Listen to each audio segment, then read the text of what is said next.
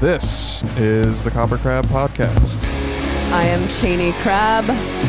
I am Naveen Copperwise. If you would like to grab merch for the podcast, go to coppercrab.bigcartel.com. If you would like to grab Entheos merch, that's the band that we're in, then go to entheosofficial.bigcartel.com. Everything from that store I ship out, or you can go to our Night Shift merch store at nightshift.com/collection/entheos and buy something from there that I do not send out. We are playing Whitechapel's annual Christmas show on December 22nd in Knoxville, Tennessee. So go and check that out if you're in the area. It's with Whitechapel, Entheos, us, of course, Orthodox, and the Guild. That'll be fun. I think that if you bring a toy donation, you get some money off of your ticket or something like that. Today, Bring a toy regardless, because that's the point of the show is for a toy drive. Yeah, it's so a bring toy a drive. freaking toy. So We're going to bring bring a toy. toys. We are going to bring toys for sure, so you guys should too. Today on the podcast, our guest is Jeff Menig. And Jeff is a manager. He manages the band Left to Suffer. We did the Beatdown Brunch a few weeks ago at the concourse in Knoxville, and we met Jeff. He spoke after us. And you had a lot of cool shit to share and a lot of stuff you were saying while you were on stage. I was like, I wish that we could have like a conversation about this, because it's really, you make a lot of really great points. So, Even Chaney and I were learning some stuff. Yeah, we were learning stuff. So we wanted to have you on the podcast. A lot of people who listen to our podcast are in bands, you know. So I think that you have a lot of information you can share. But I think first and foremost, how did you get into managing bands?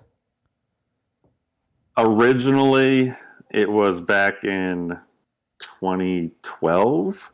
I had just turned 30 years old. And my parents always told me, by the time you turned 30, you kind of had to have your shit together, so to speak. And at that point in time, I was a concert promoter in Poughkeepsie, New York. Okay. And I had been for a long time. And it was just taking a toll on me, especially back then, 2008 to 2012. It was just a party every night, and it was pretty crazy. And I just decided I didn't want to do that for the rest of my life.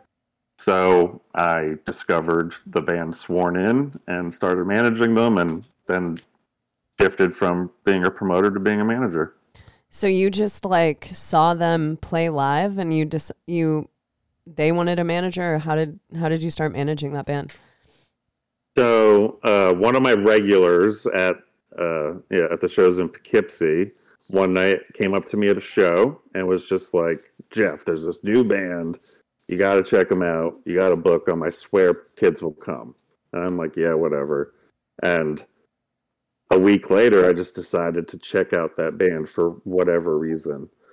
And as soon as I heard it, I was like, oh, yeah, no, this is cool. And I kind of got it. At that same time, I was promoting a show at Six Flags in New Jersey with Falling in Reverse and We Came as Romans and a bunch of bands like that. And we had a band drop off. So I reached out to them, introduced myself, and said, I would love for you guys to come out and play my festival. Then we can meet and talk and see if we vibe and all that stuff. And they didn't have any money, so then I sent them like $300 so they could get out to New Jersey from Chicago. Oh, damn. And they were like, damn, this guy's serious. Yeah. Correct. Yeah, that's the best thing that had ever happened to them. Wow. So you used to book shows at Six Flags? Is that that's pretty cool? It sounds different. Yeah, one time at Six Flags, did a festival. Okay. It's pretty well known for being the festival that Ronnie Radke threw all the microphone stands into the crowd and split a bunch of kids' heads open and stuff. Oh, damn. Oh, holy shit. You had to deal with that, or what?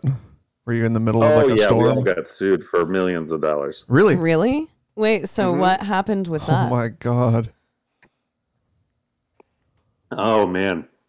I was standing with one of my partners talking to the president of Six Flags, and he was saying, how it went amazing, and how half of the other markets in the country had been calling them, being like, what is this event that you're doing? We want to do it too. So we're starting the conversation of starting to take this event that we did just in New Jersey nationwide. And as we're having this conversation, Lou, the original singer of Palisades, comes running up to us and is like, Jeff, Ronnie just threw microphone stands into the crowd. Kids are hurt. Ambulances and cops are on their way. Oh, and the president of Six Flags just looked at us and said, forget everything we just talked about. Holy shit. So that fucking guy cost you doing the show at a bunch of other I mean, it would Flags. essentially be like a Warped tour, right? It would be a summer tour festival type thing. Yeah, we weren't really sure. I don't think it would have been. I don't know if there's enough Six Flags to do a whole tour. Okay. Unless you had stuff in between. Right. But yeah, that sucked. All right. For sure. Well, can you talk? Yeah, no. So anyway, the 2 or 3 kids that got hurt ended up suing me, my 2 partners, Ronnie, Falling in Reverse, Six Flags. Oh my God. Anyone and everyone that they could. So then Six Flags just ended up holding on to all the money that we made from the festival. And What? Yeah. How did you pay people? How did you pay the bands? We paid all of that stuff, but as far as any of the profit or recouping and all that stuff. Holy shit. So was that the last thing that you promoted? No, that wasn't the last thing I promoted. I've done a whole bunch of things since then. I've been sued like that like 3 times. Well, why were you sued the other times? For similar situations? Or one time I did a foam party with Barstool, actually. And it was like a 3,100 capacity room. And we did like 2,200 kids for this foam party. And some kid slipped and twisted his ankle on the way out and sued us. Oh my God. Wow. That's People love suing people. Yeah, it's so American. You know they what I mean? really do. So would you, I guess, did you like being a promoter? Was it just the partying? Is that why you stopped? Or was it all of the other bullshit that goes along with it? I really honestly stopped because of the partying and because I knew I'm just too self-aware. Mm-hmm. And I was just getting to the point where I'm like, okay, if I don't stop this now, in 10 years from now, things will not be good for me. I just knew that. You thought that you might be like an alcoholic 10 years from then, or? For sure. Yeah. Something like that. Or just not even being an alcoholic, but just drinking heavily, 4 or 5 times a week for 20, 30, 40 years, it just compounds and compounds. Oh, totally. And I started seeing, the people, in my family older than me, they all drank heavily until the very end, pretty much. Okay. And you could see the drastic decline towards the end.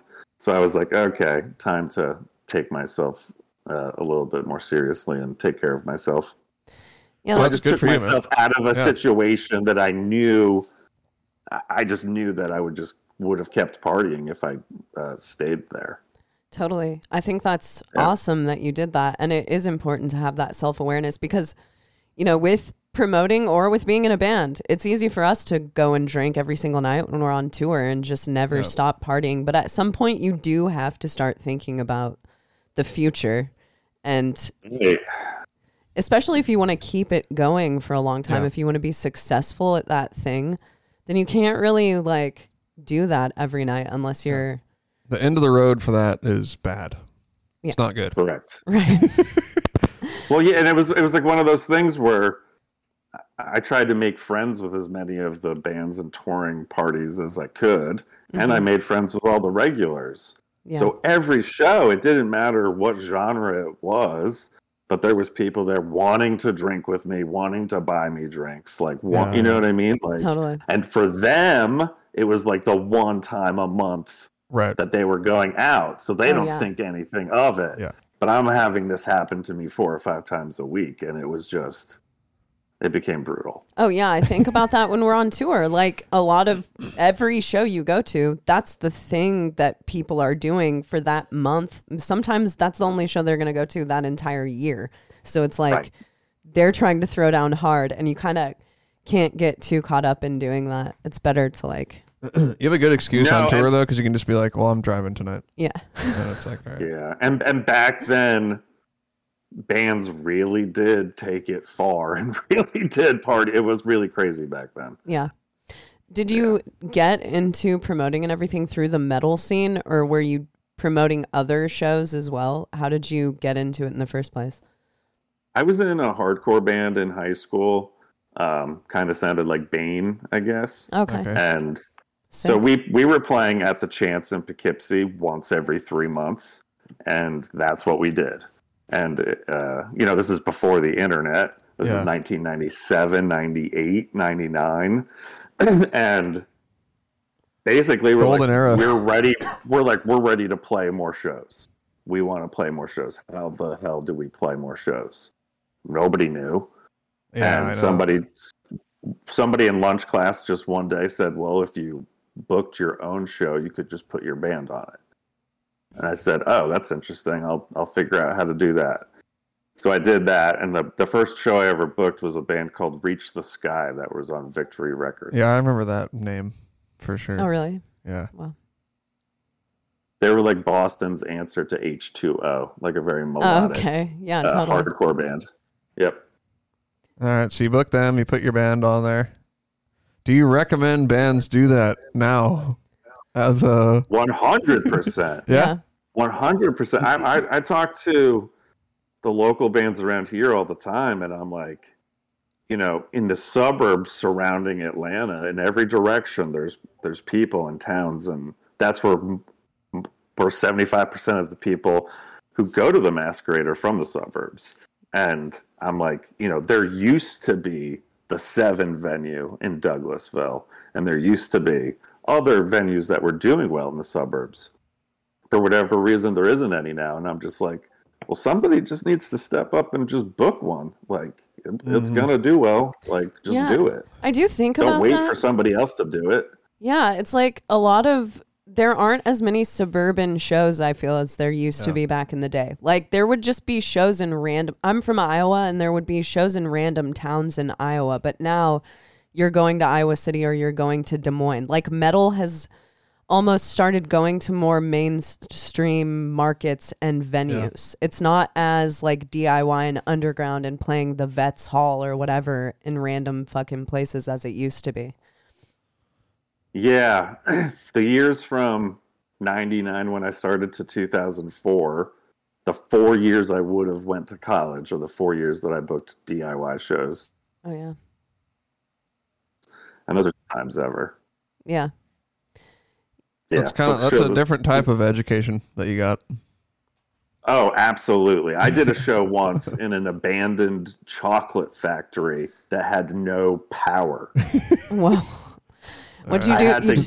I had to rent a generator and run lights and power and everything into the room and like turn a empty Uh-oh.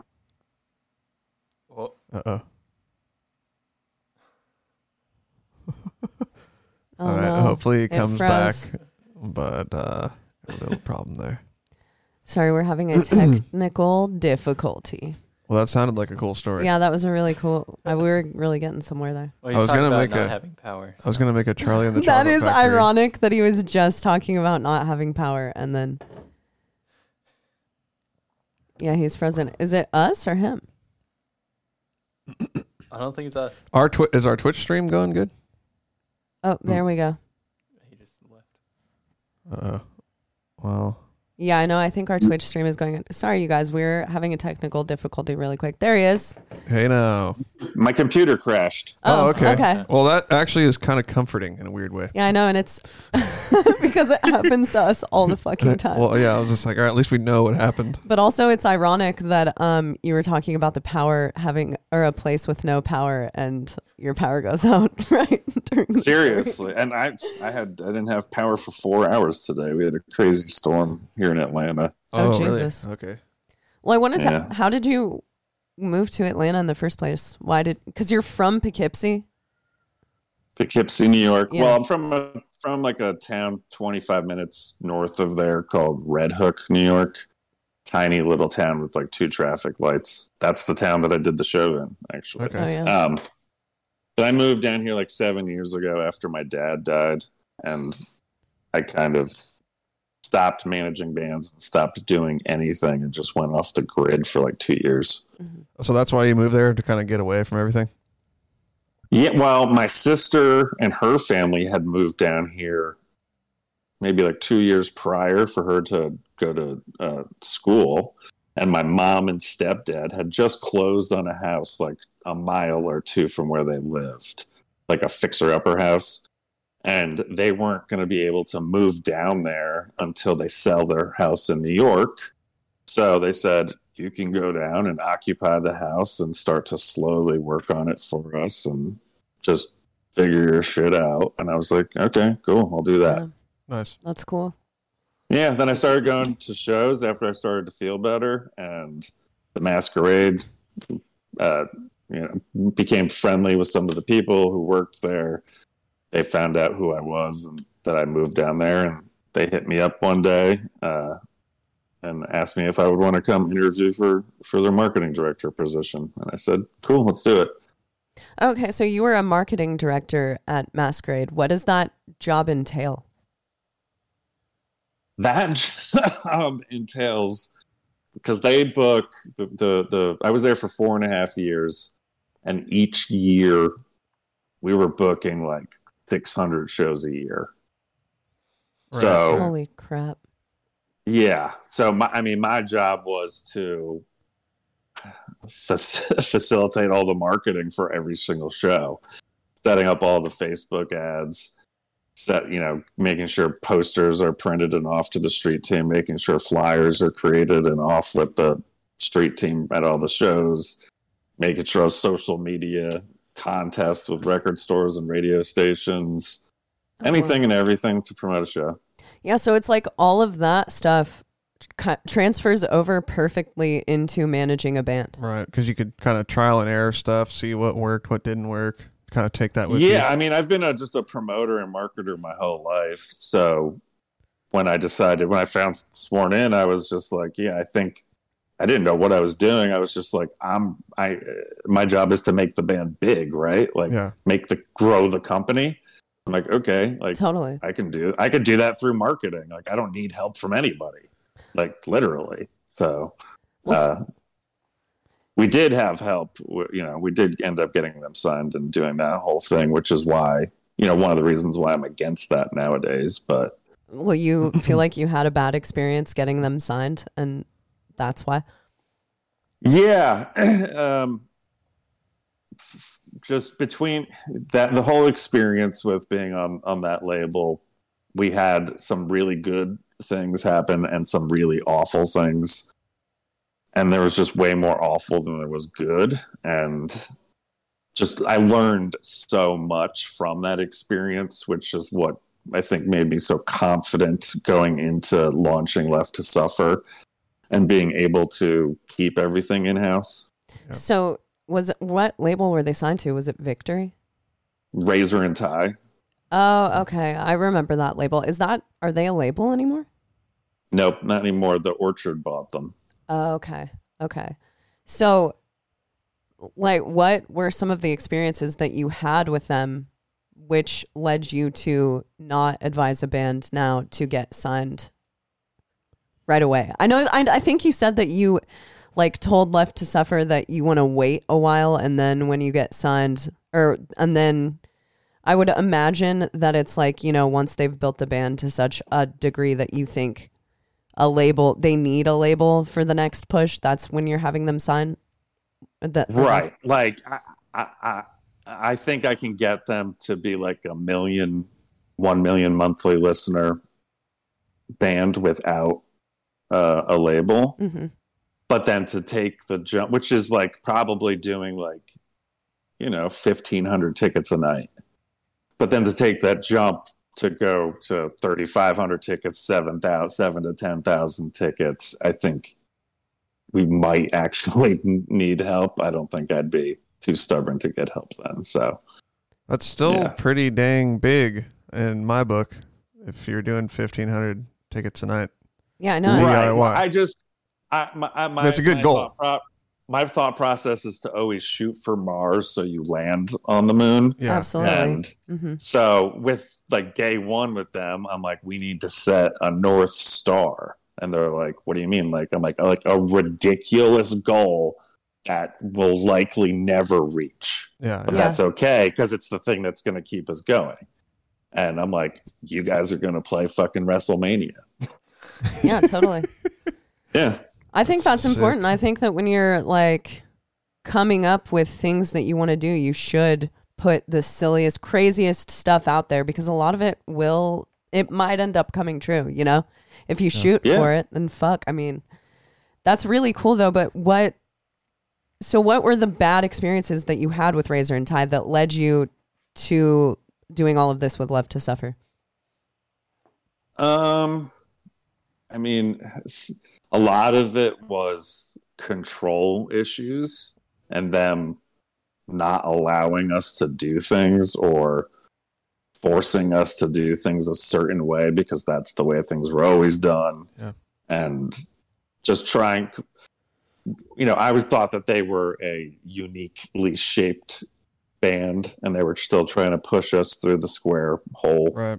Yeah. I think that's a huge problem with a lot of labels is when you're a more hands-on band or you have people in the band that are hands-on and you're doing it like every day and you're really trying to push something and push a certain vision. Well, like labels, they're doing a lot of bands. They have like a release catalog. So it's like they get to you and it's like, okay, here's your week of promo and then Right. they're kind of on to the next thing. So Totally. that is definitely a danger zone, I feel like, with the label thing that Channing and I talk about. Did you kind of experience Yeah, that, it was just a big turnoff. And Yeah. I mean, there's a whole bunch. I mean, there was a few other things, but I think more than anything, the reason for doing the stuff with Left to Suffer is finding out how much money there was in streaming. Yeah, which I Yeah. loved because you brought this up at Be It Down Brunch, and I was like, finally someone is saying this. It's such a common misconception that streaming services do not pay anything and the artists get no money through that. But the reality is the reason that people aren't getting money through that is because the labels that they're signed to are getting paid. They don't own their masters. So that money is just going into money that like needs recouped. It's getting fed back into the label machine and the label is getting a percentage of that. So it's a really small amount. And the band probably never sees their tiny percentage anyway, right? They're Right. they're told on their whole lives that they're not going to make anything from music, so don't worry about it. Right. So so share what you said at Beat Down No, Brunch. the music industry coerce musicians. That's what they've done throughout the years. Mhm. They've coerced them into signing record deals Totally. and giving away huge percentages of things and giving away control and all sorts of nonsense. Which made sense in the past because they kind of were like the gatekeepers, so to speak, to bands getting popular. Right. They didn't Yeah. have the option. Or press. It was all about getting signed, record deal or whatever. Well, But- I mean, Sworn In, that was like 10 years ago that they signed, and it was like, I didn't really know any better. It was kind of like, oh, yeah, you have to get signed. And then once you get signed, you'll get a booking agent. And then yeah. you'll go on tours. And then, we'll do a spring tour around this festival. And hopefully we'll get Warped Tour. And then if not, you'll get All Stars Tour or this other thing. And you know what I mean? It was just the same fucking cycle. Cookie and it cutter sucked. stuff. Yeah, definitely. I mean, I think that is. I remember at the Beat Down Brunch talking thing that we did. Your first point was of how much things have changed since then, and how much control people can have with the advent of all these different platforms and the internet and all. I mean, it's hard for like me to even keep up with all the different ways of promoting a band. And I mean, sometimes I kind of run into I see myself and other bands going in too many different platforms at once. Like, have you found it useful to kind of strategize? Like, okay, we're gonna work Facebook and something else, and that's it. Because you'll see bands like they're on every single one. They got a Patreon, they got a Twitch, they got this, that, and the other thing. Yeah. And it's like spread yourself thin because there's so many options. Right. I'm a big fan of single tasking, and when we launched Left to Suffer, we strategically said, okay, we're going to launch a Facebook and an Instagram, because those are kind of like the two main ones or whatever. Yeah. And we're just going to concentrate on those. And then once we get some mojo and some energy moving on those, then we can transfer that energy. Then we can start a TikTok and a Twitter, and we can transfer some of that energy that we've already created to kickstart those other ones. Because it was like, if we tried to launch 8 at once, each of them would grow a lot slower. Where if we just put our time into 2 of them, we'll be able to get the 2 of them to grow a lot faster. So, Yep. So how did you do that? What was did you first of all like have Left to Suffer as an idea, and then you guys all launched it together? Is that like what you're getting at? No. When you No, Taylor was a regular at shows, and he's very hard to miss. I don't know if you've met him in real life or not. I have. He's like 6'6" or 6'8". Oh, holy shit. Yeah, he's a big guy. And kind of I started working at the Masquerade, and it was kind of like, okay, I'm starting all over again, back to basics, promoting shows. Mm-hmm. I'm going to get to know all the fucking locals like I did back in Poughkeepsie.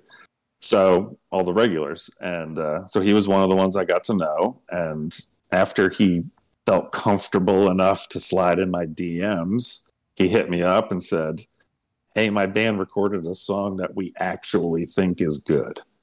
Will you listen to it and tell us if the advice that we're getting is good or not? And I said, sure. They sent me the song, and I listened to it on the first listen. I said, yeah, this could be something for sure.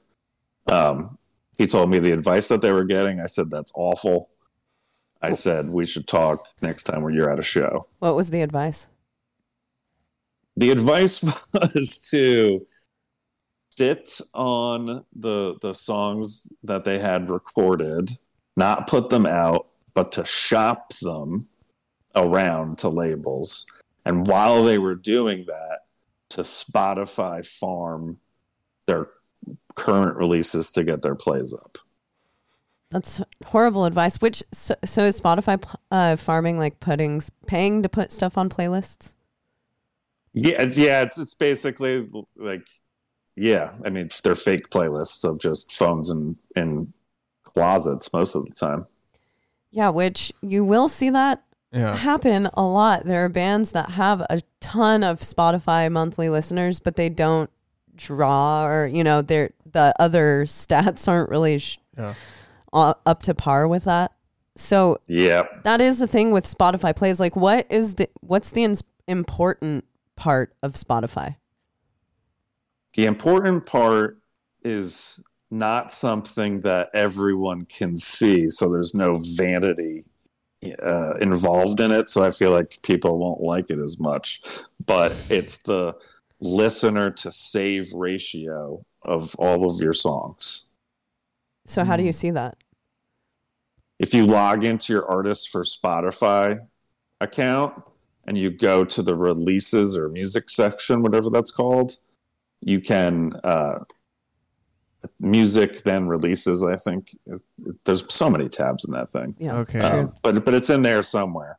So that's kind of like people buying your album essentially instead of just previewing it. I mean, Well, the way that the algorithm sees it is that person has intent to listen to you again. yeah.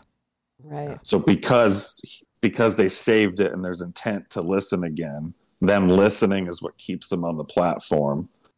So as that ratio goes up, the more and more you're going to get pushed out through the algorithmic playlisting. So does it actually when you're in that part of Spotify, the behind the scenes thing, does it actually give you that stat, the ratio stat, or do you have to just kind of figure it out?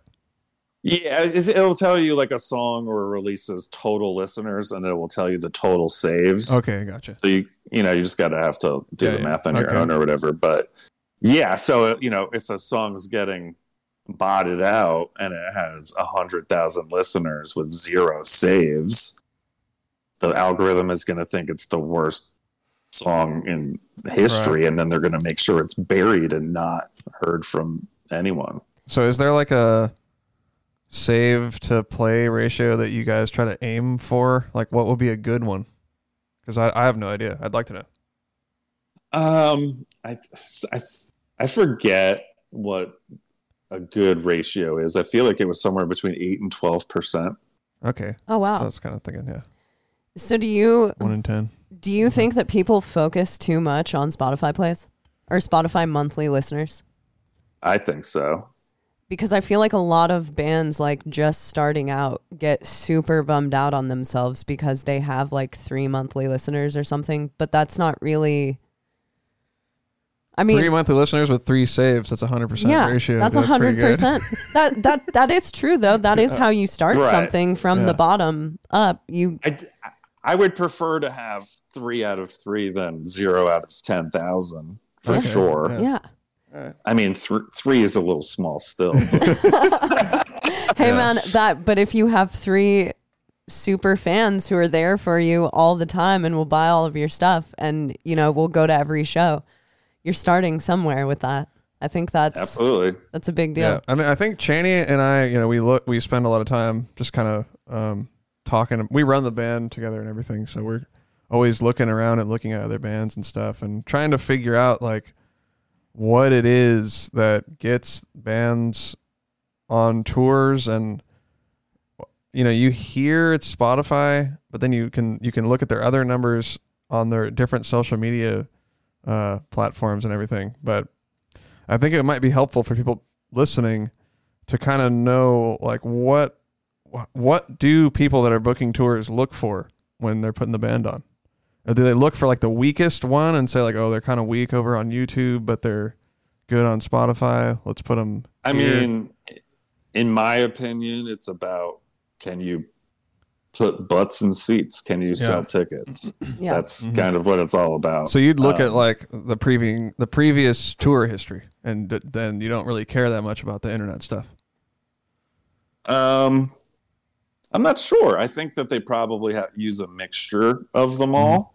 Because that's actually just something that's actually something new bands you kind of have to rely on the internet stuff, right? I mean, yeah, that is true. I also feel like we're at a point where like a lot of people use different things as their main metric. Like everyone's not 100% on first week sales, like when everybody used to be on that. Like now it's kind of like some people are still on that. Some people are on headlining ticket sales. Some people are on Spotify monthly listeners. Right. Some people are on a mixture of everything.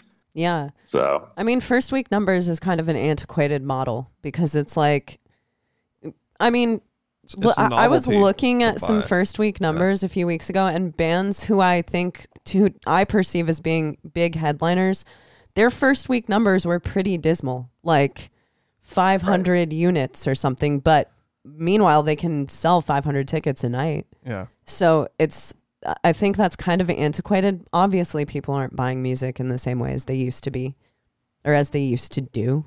But I guess. Yeah, I don't know. It seems like a novelty to me to buy the physical album. Yeah. I don't know. Yeah, I don't think I'll ever do it ever again, personally. Yeah. I mean, I buy vinyls, but would you, if you had a band... I won't even do that. Really? It's kind of a good idea. I know. I would have way less stuff if I didn't collect vinyl. I own 5 or 6 pieces of vinyl, I think. Yeah. We don't buy like everything we like. It's just... We kind of just do it when we're out because it's fun. Like if you're like on tour or something, like, oh, let's go to that record store and check it out. Totally. So it is. Right. But like I said, cool. that makes it novel. Like I'm not sitting down and listening to vinyls very often. I'm listening to Spotify on my phone. Like, let's be real here. Yeah, I listen to Spotify. Yeah. It's the easiest thing. Yeah. So for a band that's starting out and just, like a local band who's playing shows, what would you tell them to do in order to start? Like, what would be the first thing to start getting their name out there? Would it be the internet? Would it be playing local shows? If they have the ability to play shows, I would say that it's a mixture of the two. Yeah. Not playing in your home city every month, though, that's going to just kill your draw. Yeah. You need to, our scene needs to learn and figure out supply and demand a little bit better and understand how it works and how you can use it to your advantage to just make things pop off. You know what I mean? Absolutely. But so I would say it's a mixture of the two, playing locally, but I mean, the internet, it just changes everything. I mean, you have access to everyone at any time. So, yeah. So when getting on the internet, how do you start to, say you're a local band, how do you start to get your name out there beyond just the people that you know? I would say the easiest ways are to search for Facebook groups and join them and then actually become part of the community and engage with people. You can also use an Instagram search or Twitter search and search for certain tags or bands and join in conversations in those areas. I think that's kind of one of the biggest things, is just if you put yourself in the middle of the community and you just start engaging with the community with no intention of spamming them or promoting them or anything like that, they're going to end up checking your band out on their own. Yeah. That's a really good tip, because I think it's like something that I've said a million times. That's like just being honest, just honestly being a part of something rather than trying to get your band big real quick. Yeah. Right. I get so many friend requests every day. And if I accept a friend request and a kid automatically DMs me or invites me to like his band page, I literally make a mental note to blacklist them in my head. Yeah. Like, I will never check you out. Like, I can't believe it's 2022 and you're still doing that. Right. Like, yeah. But if I accept your friend request and you just start liking, hearting, laugh reacting on my posts, and you start commenting things that are adding to the conversation or whatever you want to call it. Yeah. And you do that a few times, I'm going to recognize your name. Yeah. So then when I'm in one of my times where I'm on Facebook just trying to zone out or whatever, and I see your name sharing something promoting music, I'm going to be like, oh shit, that kid that comments on all my stuff is in a band. I'm going to go check it out. Absolutely. That's really important. So, that's a good tip. Taking that slower approach it's just way better. Not only that, but it's more fulfilling if you focus more on wanting to be part of a community than just wanting something for yourself. It's like, that's actually more satisfying in the long run anyway. Absolutely. Making friends and having a community than just trying to promote, because like promoting all the time is kind of stressful and it's not even fun to do. So that's always been my approach for sure. Just making friends with people. I know a ton of people. I know a lot of people in big bands and stuff. I never had the idea like, oh, I'm going to promote to these people. I'm just hanging out, doing my thing, having a good time. And like, here I am now, Well, I think that's also a part of our age. All of us are over 30. We grew up in a time when you had to be a part of the community, the metal community, in order for anyone to hear your band, because no one was going to know you were even a musician unless you were at a show like moshing with them and Exactly. throwing down Yep. 3 times a week at whatever shows were happening. So now Absolutely. people are almost skipping that step because you don't have to actively go and participate in shows. You can just get on the internet and kind of push your thing instead of like forming a community. Yeah. So it's an interesting hurdle that kids have to kind of overcome and navigate in a different way than we did. And one more point, actually, I want to add on to that is something I've been thinking of recently, and it's even the same thing with when you make a post on the internet. Like you can't always be asking for something of your audience. Like, Yeah. hey, Can't click ask on this, ever, do this. almost. Yeah. Just Yeah.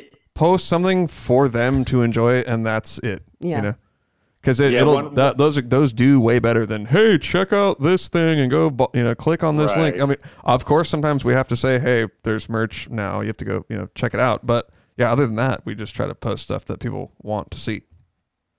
When we launched Left to Suffer, one of the things that I made to hammer home with them was whenever we're posting about a new song or a new video or whatever, and you're sharing it from the band's Facebook to your own, don't share it and go, hey, please go check out my new band's thing.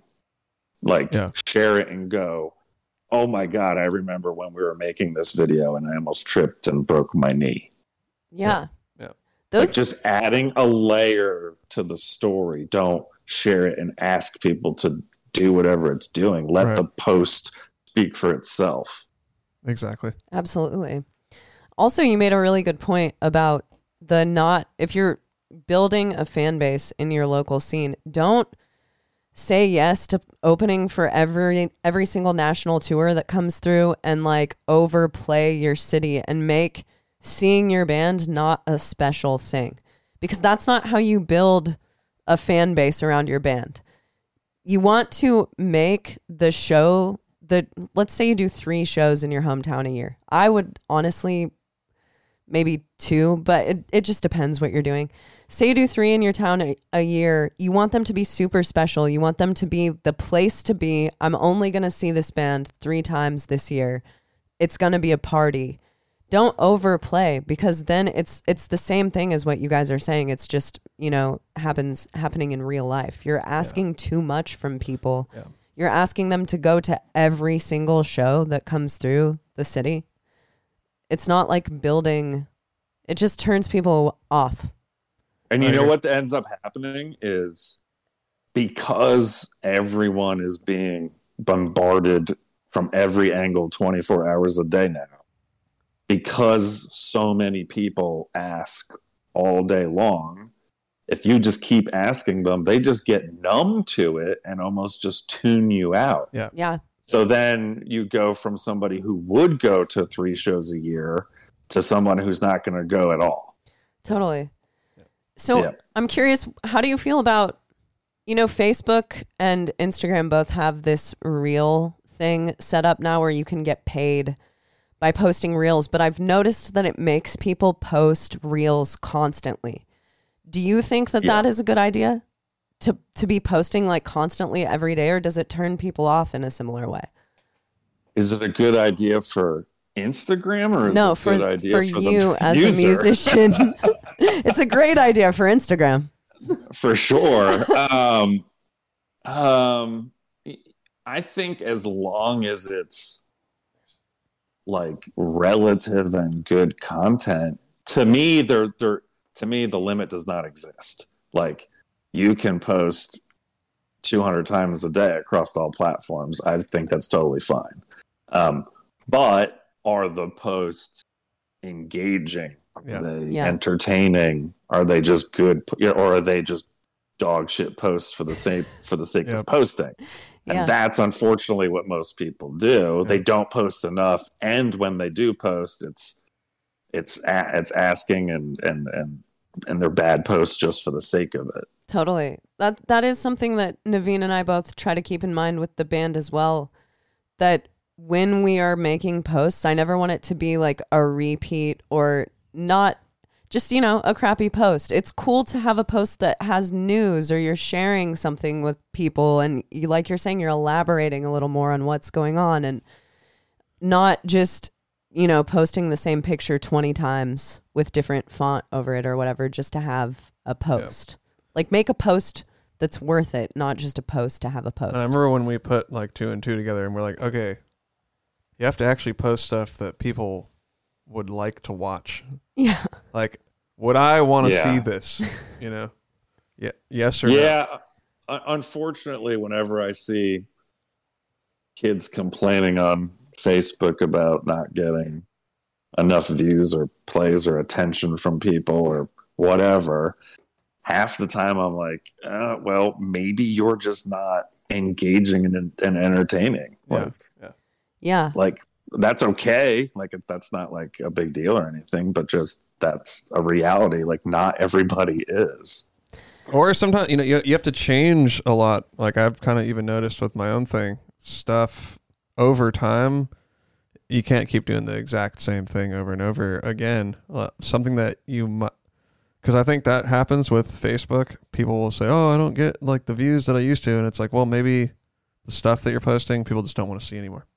Yeah, that's part of it. Right. Maybe their interests change. Maybe the type of content that is in that they like is different than it was 2 years ago. Like, yeah, for sure. Totally. Stuff to think about. I mean, I even remember with playthroughs, there's a different style of playthrough that's popular now as opposed to 5 years ago. 5 years ago, it was more like multicam, like one room, cinematic type thing. And now people want like straight on TikTok reel type videos, and that's what does really well. Yep. So you do have to, you know, pay attention to what's going on. You can let those videos that aren't doing as well kind of be a guide. It's like, okay, well that didn't work, so I need to try something else. Until something hits and you're like, okay, well that seems to be doing good. Let's do that again. Right. Well, it's like if you've been in a band for X amount of time and you haven't gone anywhere, maybe dissect everything that you've done and next year don't do any of those things. Yeah, absolutely. You do have to self-audit. You do have to do that. If something's not working, then figure out what's going on with it and how you can make it better. Yeah, and you have the feedback. Book shows. Booked one and said, okay, these things went really well. I'll do that again next time. This didn't do so well. Like, let's figure out a solution for that. And over and over and over and over again until you just figured it all out. 100%. It's kind of funny how a lot of the stuff, like this advice that we're giving, quote unquote, if you really were able to just take a step back, how obvious it is.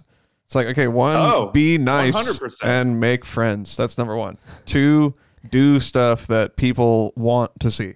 And 3, if something isn't working, then probably don't do it anymore. That's it. Yeah. I mean, that's like so obvious, but you get so bombarded by all these different opinions and places to be on the internet, and you just can't see that, you know? Yeah. Everyone thinks there's some magic potion, but it really is simple. And it's I think the thing about it that most people don't like is that it's all of those things every day for a sustained long period of time. That's it. Bingo. 100%. 5 years, 10 years. And most people can't and won't do that. Most people, if they're not seeing instant results, can't. And they just when we give up. started this band, I told Cheney, I was like, 10 years from now we'll be like chilling. Yeah. But until then, I'm like, it's gonna be whatever. I mean, even then, and you're now, not. We're like 7 to 8 years in, and it's just now getting to the point where it's like, okay, this is cool. You know? Yeah, you have to work really, really fucking hard. Even if you perceive a band as being an overnight success, it doesn't happen Never that way. is. Yeah. There is not right. overnight success. I promise you. It doesn't happen that way. It's a lot of people learning and, trial and error and figuring out how to do things right. And maybe the band is new, but the people behind the band have been developing it for the past 10 years. It's just, there's no like fast forward button to get through all of the bullshit. And I think that you hit the nail on the head with that. The most important thing with all of this is being persistent, doing it every day, all the time. If you want to play music for a living, you have to treat it like you're doing it for a living before you get to do it for a living. Yeah, and I feel like most kids talk about it like it's just a whatever thing, and it's like you're like asking the universe to have your job be in a band, especially in extreme music, is just like a ludicrous ask. Like you're gonna have to like outwork you know what I mean? Like Yeah. I want to be in a metal band that makes enough money for all 5 of us to have a living. Like that's a ridiculous goal. Like It is. that's why not many people get to it. Yeah, it's so true. That and because they don't own their masters. Yeah, that too. Yeah, that. Okay, so that is what you're signing away when you sign to a label. You sign away your masters. I know that people will ask what's the big deal about signing to a label? Well, that's it, that you don't own your masters, your music anymore. So that is what is making money on Spotify. And that's what a label owns. Or that's what's making money on Bandcamp. You know, anywhere you can get music, that's what's making money with your records. And that's what you're giving away to a label. So that's kind of what you have to wrestle with, and why Jeff is saying that with Left to Suffer, you're waiting it out. You're playing the long game. Playing the long game. So Yeah. I mean, literally my plan from jump has been, I want to build their catalog to a point where we could sell their catalog for like $5 million and then sign a record deal. There we go. That's what's up. Yep. That's cool. Yeah, I mean, like that. that's really smart, because then you have a lot of power. Yeah. You want to put your band in the place of the most power. You don't want, like, I think people do forget that, like, the label works for you. You don't work for the label, you know? So you want to put yourself in a good position so that the label can work for you in the best way possible if you decide to sign to a label. Yeah, I mean, Shani and I, our new album's coming out on Metal Blade, and we did sign with them, and it's like we had some bad experiences in the past with labels and stuff, and we were leaning towards either DIY or we really liked Metal Blade. And then after kind of talking with them, and our manager is really tight with them. So, I mean, we were able to, I don't know, we had been a band for 6 years plus maybe at the time. So, I mean, we were able to get it to be awesome, you know, and for everybody to be happy. And so it seems to be going really well, and I'm stoked on that. So, I mean, I think labels can be awesome. Absolutely. But it's all about the timing of it. Yeah. I mean, I also think that I'm psychotically different than I know. That's another thing. Yeah. Other things. So I'm really on the offense 24 hours a day. Yeah. I mean, a lot of people don't have, you essentially are who would be working at a label. Like, you know, they'd be lucky to have a guy like you. I'm really more their label than their manager, as far as what our scene knows of typical managers being. Yeah, I was absolutely. I'm thinking that for sure. So not everybody. I look at it as I'm a CEO of a startup. Yeah. Wow, that is like acting as the label, essentially. So if people are lucky enough to have someone like you who's like, or if they have someone in their band who's like you, who like wants to do all of that work and learn about it, then I think it can be super fulfilling. Yeah. And it's stuff that people should know, even if you do want to sign to a label, because signing to a label isn't the end all.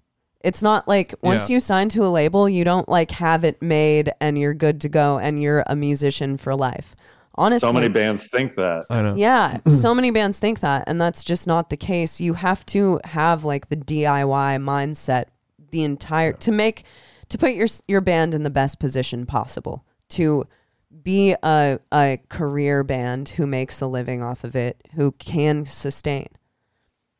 Yep. Well, I asked them, it's like, here's the question. Do you want to be able to try and do this band for the rest of your life? Or do you want the clout of being on a label so you can get on cooler tours sooner? Yeah. Like it's a marathon. Making a living forever sounds way more appealing in my head. Yeah. Totally. I mean, that's our manager has told us that from the beginning. It's a marathon, not a sprint. Yeah. Don't get too ahead of yourself. See the forest from the trees. Don't lose your way just because you see a tour happen. Believe me, tours come and go. Yeah. 10 years from now, you don't remember any freaking tour that you did or that happened 10 years ago. It seems like something huge and life-changing if you're looking at it on the macro scale, but there's always another tour. There's always another thing. Don't get too caught up in all of that stuff. We should probably take some of these questions. Yeah, we're gonna because I take think we've some already questions. been going for like an hour. All right, cool. Yeah. Wait. Okay. Let's take some.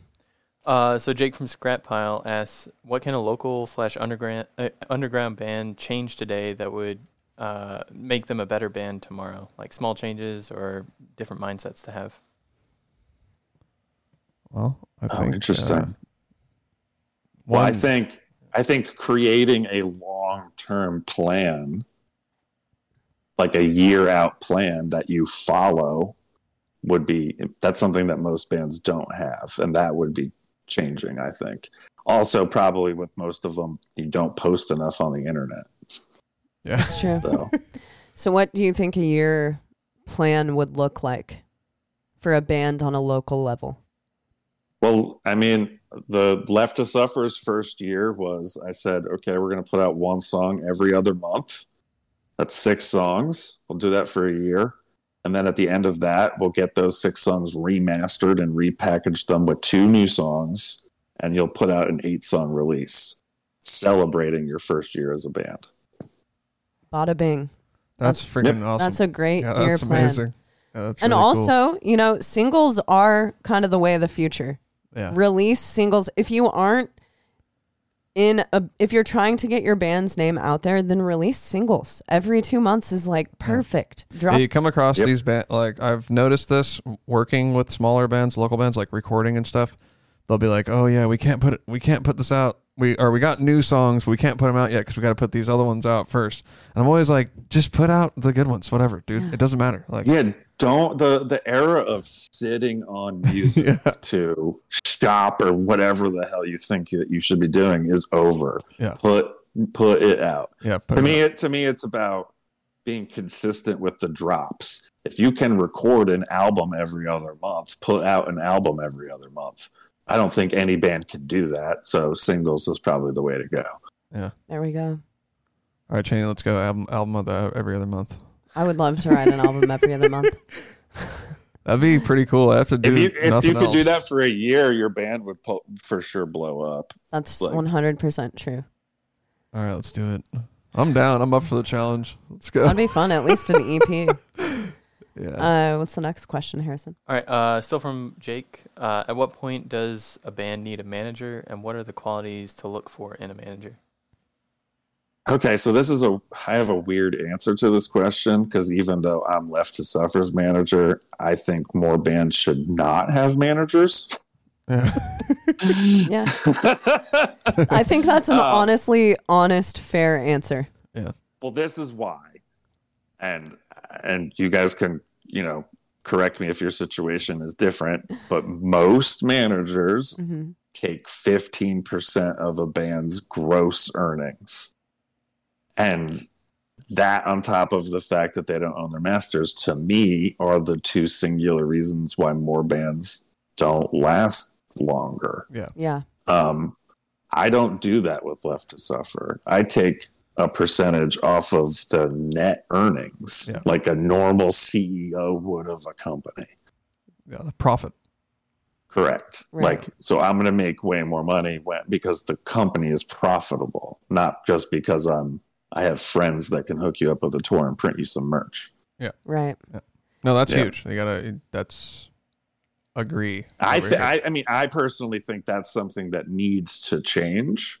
I agree. It probably would take a long time to get there, but it's just like mathematically it makes no sense. Like I show Left to Suffer the numbers. I'm just like, I would be making like 5 times more than each of you if we did it this way. Yeah. And you wouldn't, you know what I mean? Like, of course, that's how the band wouldn't have all of that extra money to reinvest into it because I took it off the top. Yeah, exactly. I think that really, to me, is the telltale sign of a good manager. Someone who is not trying to take you for like all that you're worth. When you're a small band who can barely, you're touring in a van. So if you're looking to getting a manager, you should be looking for a person who doesn't want to screw you over for the sake of money. They're actually there to help you build the band. And that's the case with us. That's why we love our manager it's so like much. A good feeling relationship wise. Yeah. And then on top of that, they're down to invest in the thing. Yeah. And agreeing on the net profit thing for sure. Yeah. Yeah, and I tell them all the time. I'm like, every single band you become friends with, ask them what their situation is. Yeah. Ask them how much money they made on that tour. Just fucking ask them. Yeah. And you're going to be mind blown. And they've come back from the last couple of tours being like, every band that we talk to is just like jealous of our situation. Yeah. Because what's better? I think it's better to have, like, even for you, it's going to be a way better situation to have 5 guys. I'm assuming there's 5 guys in the band. Correct. That are like stoked and love you. For sure. Then okay, let's give him his cut. We hate this guy. Yeah. They're going to be looking for any reason to not work because with that is what bands do. If they feel like they're paying you too much money and you're not earning that, then they're talking crap about you in the van every night. Like, why does this person work for us? How are we going to get out of this situation? And you don't want it to be like that. And most of those situations, the bands are not even in control either. So many decisions are made behind their backs without them ever even getting all the full scope of information. Yeah. That is a thing once you start dealing with the whole business aspect of it, is just to be aware. Just be very aware of where your money is going and if it is being put to good use, or if someone is just taking money from you to have money. Because like you're saying, that is the quickest way to drown a band. The best bands sometimes just can't make it past a couple of years because the money is being mismanaged. Mm-hmm. They're making a bunch of money. Yeah, or like the hype. I've seen that too, and because I've been in other bands around for a long time, and it's like you'll see like this hype band come out, and all the industry people move in and just like a spider or something. Yeah, vultures. Vultures. And just to take the money, because there are genuine people in this world who actually want to help others and really care about like people having careers. And then there are vultures who want, so just always be aware of what's going on around you. And I think that Jeff is totally right. Unless you find the perfect management situation, you don't really need a manager. Yeah. Like I know headlining bands who have a person in their band who's the manager, and they're making good money that way, and they're happy doing that until they need it's one. Definitely way more common, and it's not really common, but there's way more people in those scenarios than there's ever been before. Absolutely. Yeah. Well, all the knowledge is out there. You can pretty much go on YouTube and learn how to be a manager. You can, just if you're in a band, go and learn this stuff because it's important information to know. It helps you understand how to run a business. But then, on the flip side of the coin, it's like I'm into the business aspect to a degree, but for the most part, I just want to make music, So and that's most musicians. Yeah. So I do know enough to run a band and all that stuff, but you only have so much time. Yeah. So it does make sense to kind of get involved. The figuring out a way of taking $250 and flipping it and flipping it and flipping it and scaling a business is like art to me. Yeah. It's like the most fun thing. So just like the process of doing that is what I like. Well, that's what makes you a much better manager than me. Right, exactly. It's like I don't want to play ever. Yeah. Totally. Yeah. So, I want to do this though 24 hours a day, and that's all I do. Yeah, that's awesome. Absolutely. That's awesome. That is funny because someone in our Discord was asking oh wait, never mind. It was a different question. Go ahead. Sorry. I was thinking of the wrong thing. All right, next question is from Lycan Lord. As someone who loves listening to music, are there jobs in the industry for people who listen to a lot of different music but not many other talents? I think so. I think a lot of people who are in the industry are like that in the music industry. I would say all of them. Yeah.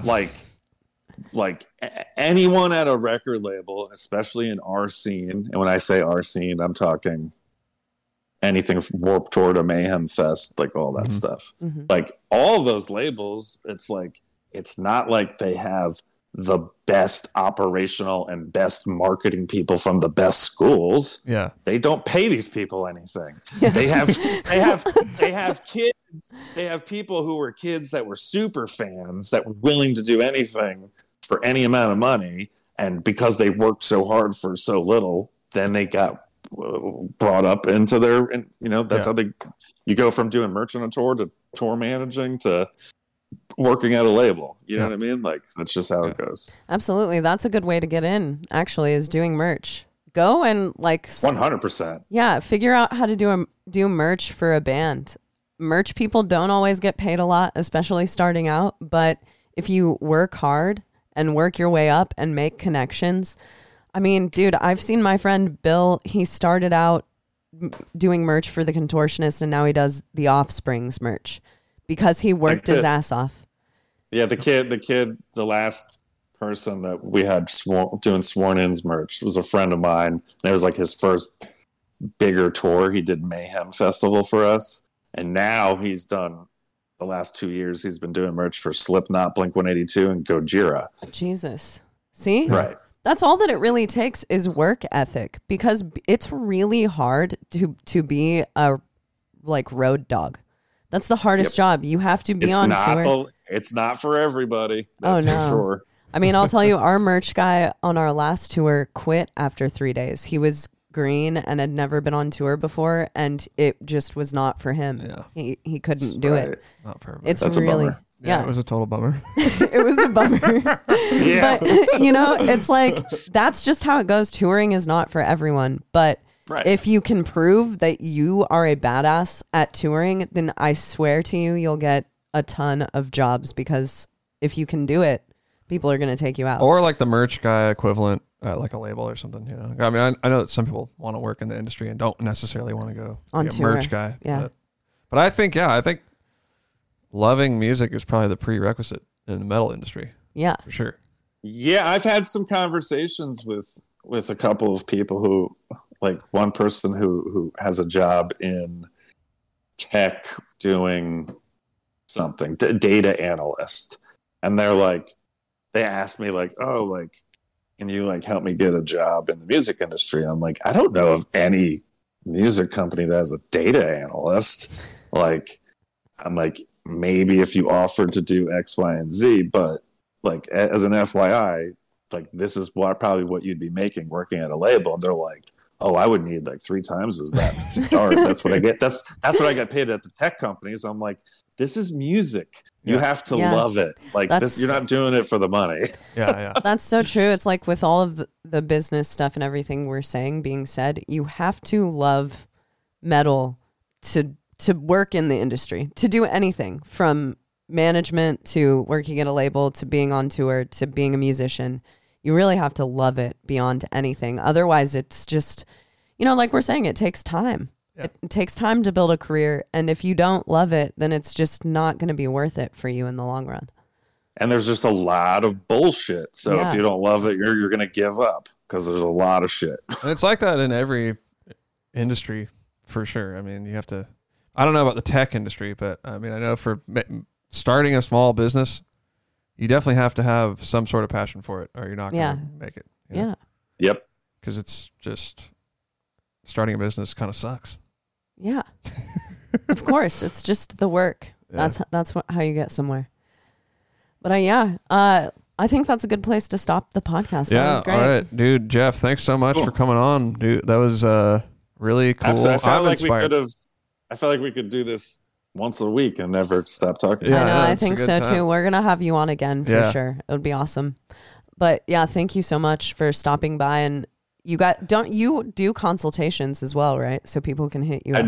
I do. Yeah, I need to create some sort of website or an easy way to do those. Right now, I just have kids just DM me and I just schedule them that way. That's actually a really cool idea. I know.